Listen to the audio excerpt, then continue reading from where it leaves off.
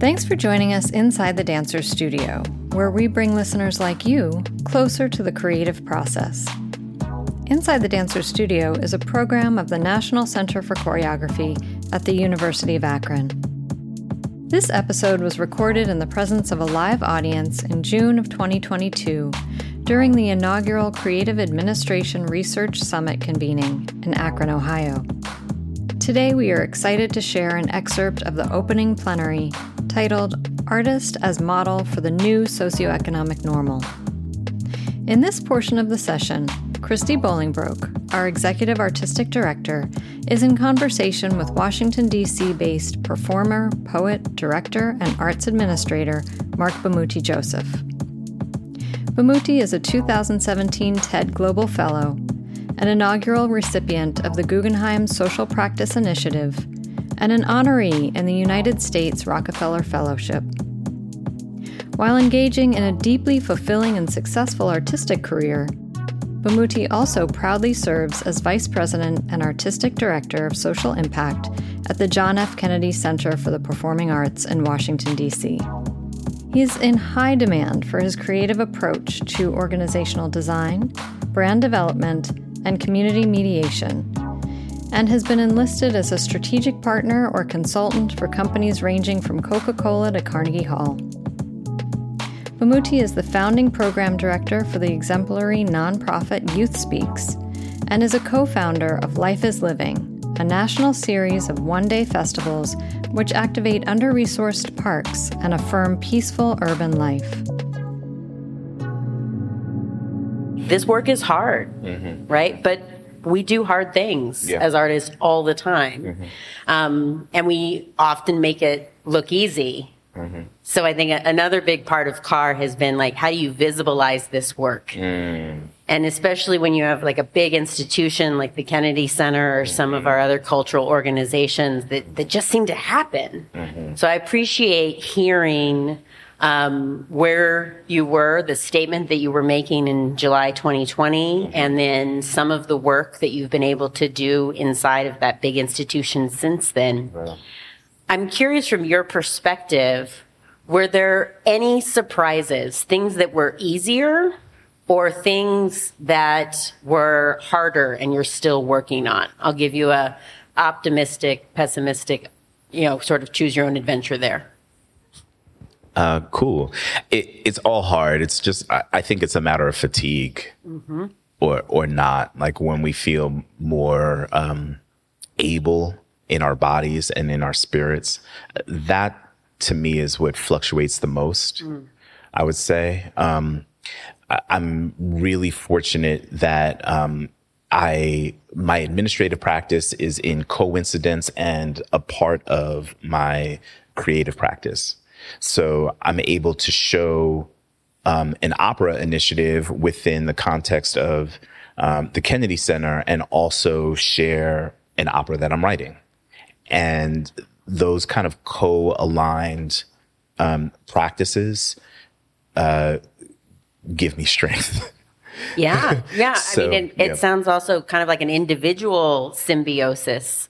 I think sometimes when we offer this idea of the binary, you're an artist or you're an administrator, and there's a lot of fatigue in our smaller arts, project-based artists, single artists who are like, you feel the stretch in your bodies of trying to do both. But it sounds like you found some sort of because there are certain questions that I can ask while making a dance or while making a song or while making a play that the institution doesn't have the wherewithal to ask. And there are levers of power, of finance, and of access that are present within the institution that I, as an individual, or the band of artists that I roll with, aren't able to pull off. So it's definitely a unique situation. But what I advocate for is that kind of relationship to be more entrenched in our field-wide practices. That, when I talk about the deployment of artist intellect, maybe it's within an administrative capacity, but What I would like to see is more presenting institutions deploying artists' intellect to produce these new currencies that also exist within the framework of like the cost of doing business or the programmatic output. 150%. And follow-up question, one thing that I was holding was, what advice would you have for any artists who are not inside of an institution? And certainly from my experience, hearing just so many of them who are like, artists are futurists. Sure. They have the ideas, but they still feel like they can't cross the threshold and get decision makers on board, whether they're funders or presenting institutions or their local civic institutions. And you did not start at the Kennedy Center. You have a whole other repertoire of experience. So I'm curious what kind of advice you would offer smaller project-based single artists who feel that they are holding up the whole world. Yeah. Man, none of this is an obligation. We can walk away at any moment. The problem is all of this is, for most of us, a spiritual and energetic calling, and thus it is an obligation. So, if, so many of us are so bright in so many different areas and we could do pretty much whatever the fuck we wanted. But we choose and we have been chosen. So a kind of grounding in that, and a grounding in the responsibility that comes as a response to ancestry, I think is really critically important. So the first piece of, advice, wisdom, truth, or just kind of personal perspective is to identify where you are grounded in your journey. Because most of the things that we seek are not possible in our lifetimes. And that's the thing of our, that's just kind of like the deal, fam. So what I like to advocate for is the adjacent possible. And what I mean by that, I take this from this cat, Steven Johnson. He wrote this book called Where Good Ideas Come From. And in the book, he talks about a kind of relationship between technological evolution and the evolution of the natural world. There are certain things that have happened as the natural world has evolved that have are then mimicked in a kind of practice of innovation. So for instance, all the materials that were necessary, all the kind of like atomical, molecular, submolecular material needed to make this building, all present at the Big Bang. But you couldn't go from the Big Bang to this to this building. There had to be all these other things in between. There was an adjacent possible. So what's the adjacent possible in our cultural vision? And if there is a generational and transformational vision, the thing that we're working on is the adjacent possible that scaffolds us to that social vision. I started, Christy referenced this, and we go back a few years, 15 years or more. We were both in the Bay Area at a time. I went to Morehouse College in Atlanta, Georgia. I left Atlanta and moved to the Bay Area. I taught 10th grade English and West African dance. I had no business teaching West African dance. But I ain't know, and they ain't know either. So, English was cool though. I'd read a book.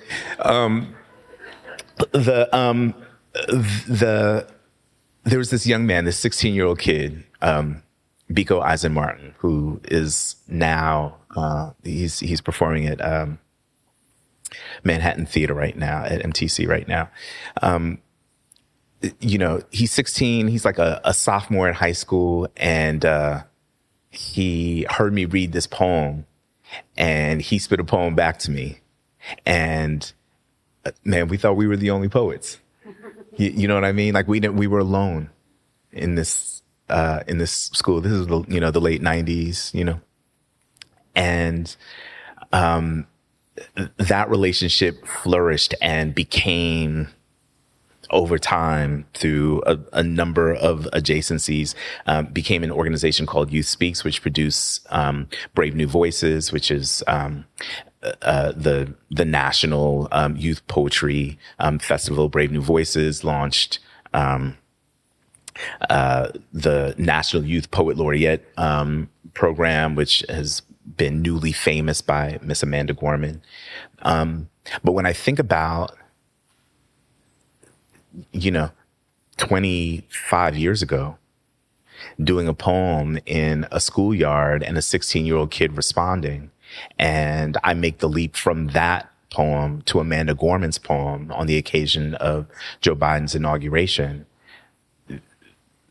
And I think about everything that was made possible by one act. That also would be my advice, is to push and to watch gravity. Watch gravity work. Watch the physics of your vision go to work. I love that reminder as well. If artists are also futurists, I like to say arts administrators are time travelers. Yeah. Because sometimes you're working on that grant report, even though you did the work 18 months ago, but that's when the deadline is. And trying to repurpose some of those institutional deadlines. But one of our CAR practices, for many that have been in investigative retreats, is what one of our first NCC Akron graduate assistants, DeMarcus Hakeem Suggs, informed me. He said, "Oh, you're doing Sankofa." I didn't know that. Yeah. And now I'm happy to name it. And this idea of acknowledging the gravity, acknowledging the step-by-step accomplishments, that the bing bang didn't happen, and then you were just an entity over time, and encouraging us to revisit that exercise as a part of, it's not just what's your next project. Yeah. And I answered your question in a kind of like macro, energetic way. But it's also very tactical. And I think I just want to point that out as well, is it's very hard to convince people of a vision that they themselves cannot see.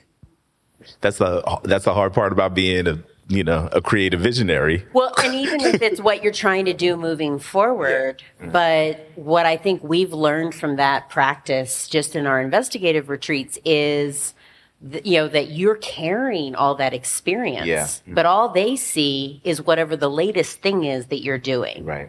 So how are you, perpetuating the story? You don't have to tell them everything from day one. And then on the second day, we did this. But finding that space to be reflective, to be able to shape it. Yeah.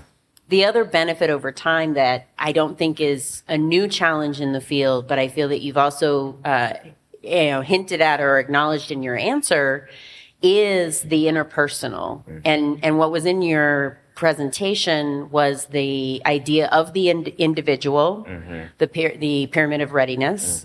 But the individual is one of 4 or one of 400 individuals that make up an organization or an institution.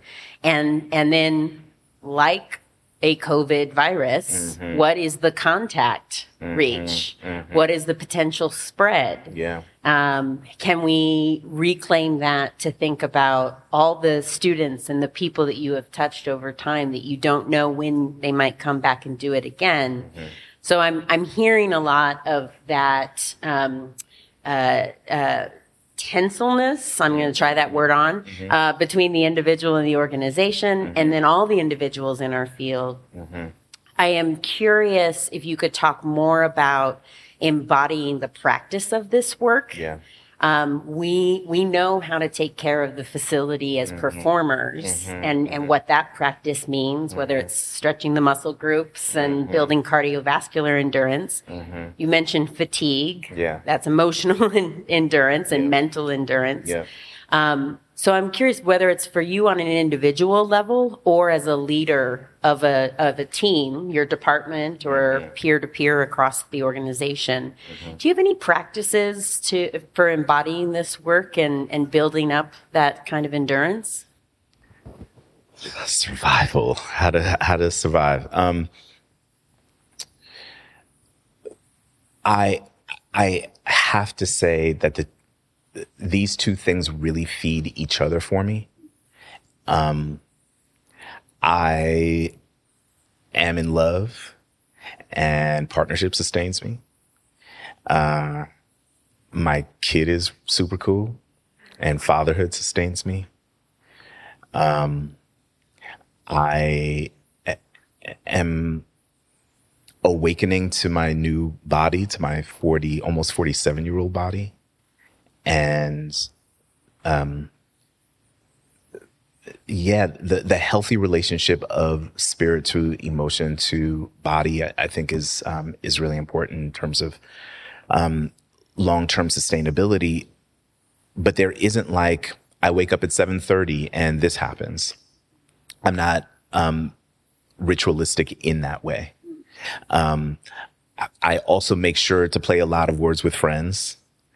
And, to watch the Warriors. Okay, so sidebar.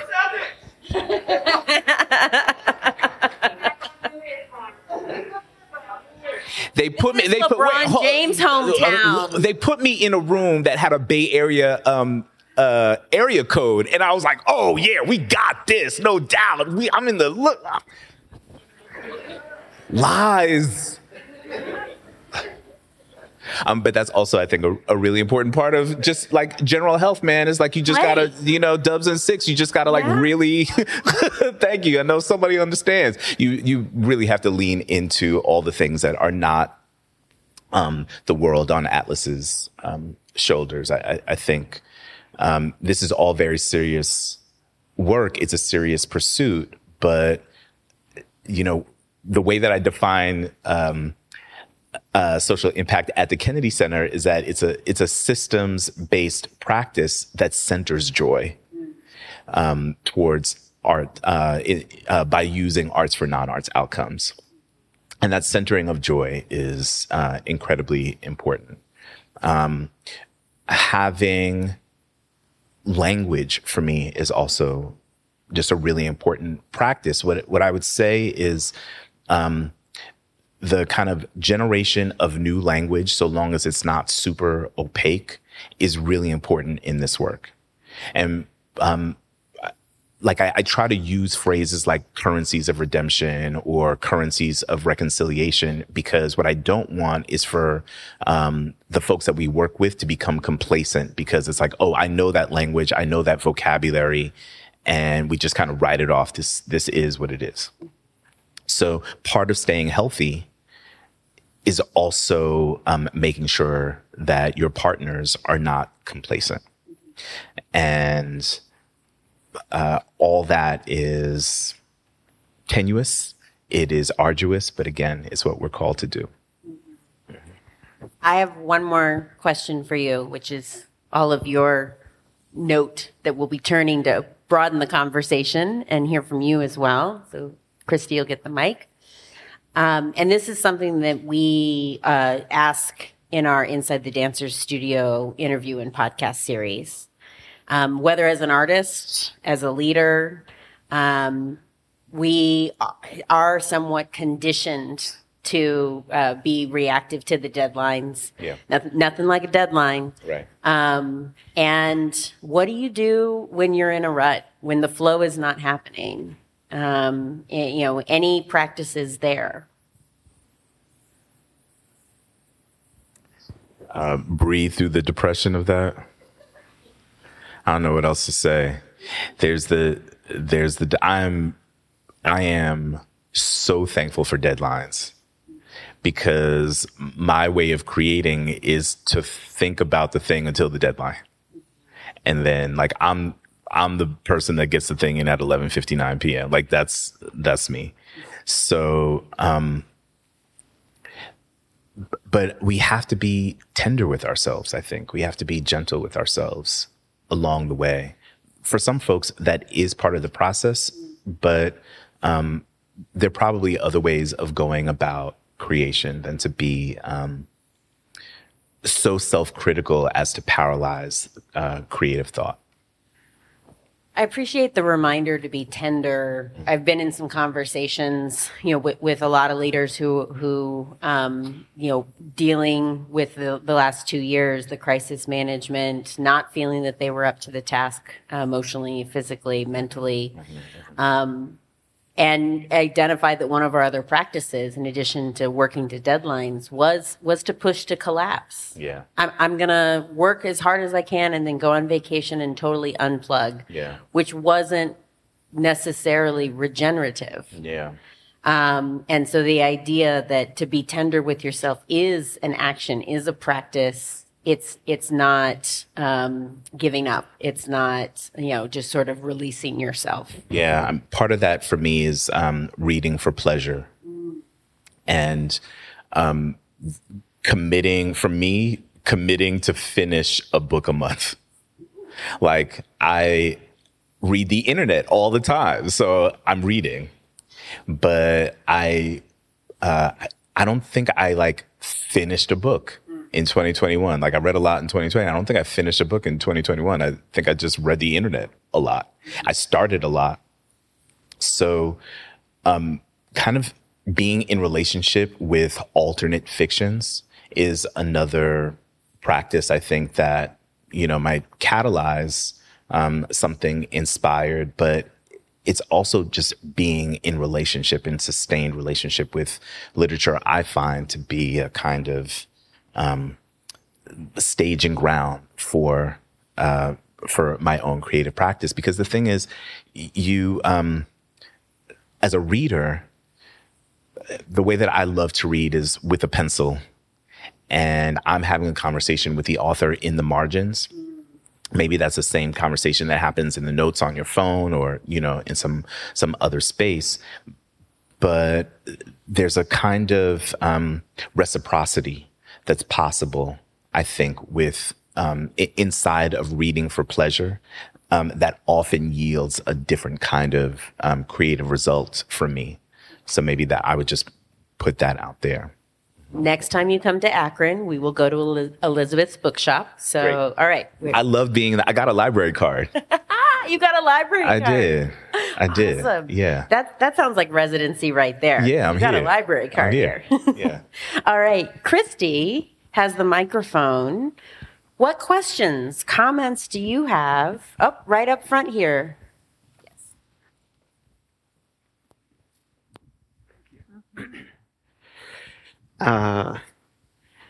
Thank you so much. I just have a brief question about okay, I think it's brief. Okay, let's see. I'm thinking about dignity. What you started out with, and thinking about that relationship between healing and sickness that you also, you started out with in the beginning, and it feels like there's the healing as a journey in relationship to that illness, and maybe the way that I'm looking at it is the potential, and I don't know if you're making this relationship, but of dignity on the other side of that, once there's that kind of boundness not to have to deal with anymore, then there's dignity. But I'm just wondering how what's inside of that term for you, because I resonate with that notion of inventing new languages, inventing new ways to deal with words, ways to be with them. And you brought in you brought in the Big Bang and gravity and resources, like the being in relationship to resources and how that relates us to one another. And I'm just wondering if there's in that conception, the way that you're dealing with dignity, if there's planet in there, if there's universe in there, what that has to do with it, if it does. Thank you for the question. It has a little less to do, I think, with a kind of cosmology as it does with the United States. The Kennedy Center is a performing arts center. It also is a living memorial to the 35th president of the United States. So it has a federal adjacency. And, you know, within the bureaucracy of the federal government, there isn't a whole lot of room for futurity or whatever the hell I've been talking about. Like, there's just not a whole lot of room for all that. There isn't a line item for futurity? There isn't a line item. No, but there are constitutional principles. And we're kind of in this space where, like, constitutional principles aren't enough, but it's a framework. I was born and raised in Queens. I went to school in Atlanta. I lived in Oakland for 25 years. I'm a first generation American. My parents are from Haiti. I'm not like America rah-rah. But being in DC, there are lots of reminders of the promise. And there's this kid in Detroit named Jamaria Hall. A few years ago, he sued the state of Michigan.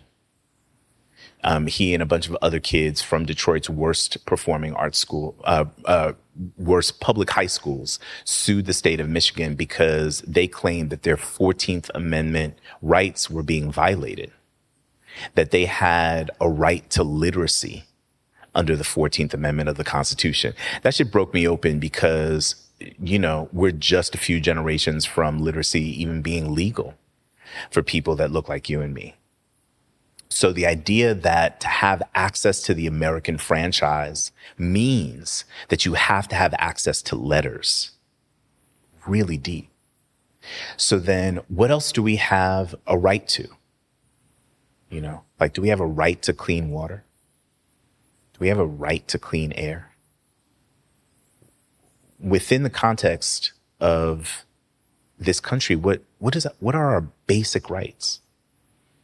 And to me, dignity is not a lot to ask for. It is so basic.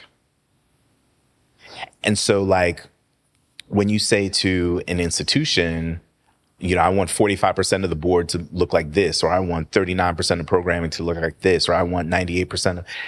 That's a little harder, I think, than maybe saying, let's work on dignity for all people. It's very hard to be on the other side of that moral line or to justify it. And to your question, yeah, dignity is a line item, even if futurity isn't. Futurity is the way that you get there. So that's a lot of it is that. A lot of it is like just basic and emotional and trying to tie, like, if the magic of art is kind of something that lives on a y-axis and the structure to run an organization or an operation runs on the x-axis, what are the things that connect the two? And I think systems connect the two. So I try to use these magic words like forgiveness or public healing or inspiration or dignity. And I connect those magic words that come from my arts practice to this structural design. And that to me is design infrastructure. Thank you, Juma. That's reminding me of an experience working with a marketing firm that their feedback to the organization that will remain nameless right now, but I'll talk to anyone afterwards, was you keep talking about your assets. We're a school, we're a company, we're a theater. And that actually, their point, this for-profit marketing firm, was they were looking for the inspiration. Yeah. They were looking for the dignity. They were looking for forgiveness. Mm-hmm. And I think that's a great reminder for all of us, because so oftentimes, especially if you are jumping from project to project, how many times do we start saying, I'm making this work, it's about this. Yeah. Instead of you know, I'm working in magic. Yeah. Okay, wait, that invites me to tell me more. and asking for the inquiry. So I appreciate just trying this on. All right. The inspiration, no doubt, happened, but now you just broke us down, and how are we going to put ourselves back together after today? Inside the Dancers Studio Lunchtime Talk Series is supported by NCC Akron, the University of Akron, the University of Akron Foundation, and the Mary Schiller Myers Lecture Series in the Arts. Our podcast program is produced by Jennifer Edwards. Ellis Rovin is our composer and editor. Theme music by Flaco Torres. Cover art by Micah Kraus. Special thanks to Kat Wentz and the team on the ground in Akron, Ohio. To learn more about NCC Akron, please visit us online at nccakron.org and follow us on Instagram or Facebook at NCC Akron. We hope you enjoyed this episode, and we encourage you to subscribe on your favorite podcast streaming platform by searching for Inside the Dancers Studio. Please share with your friends, and if you'd like to help get the word out, rate us and leave a review on Apple Podcasts. Thanks for listening, and stay curious.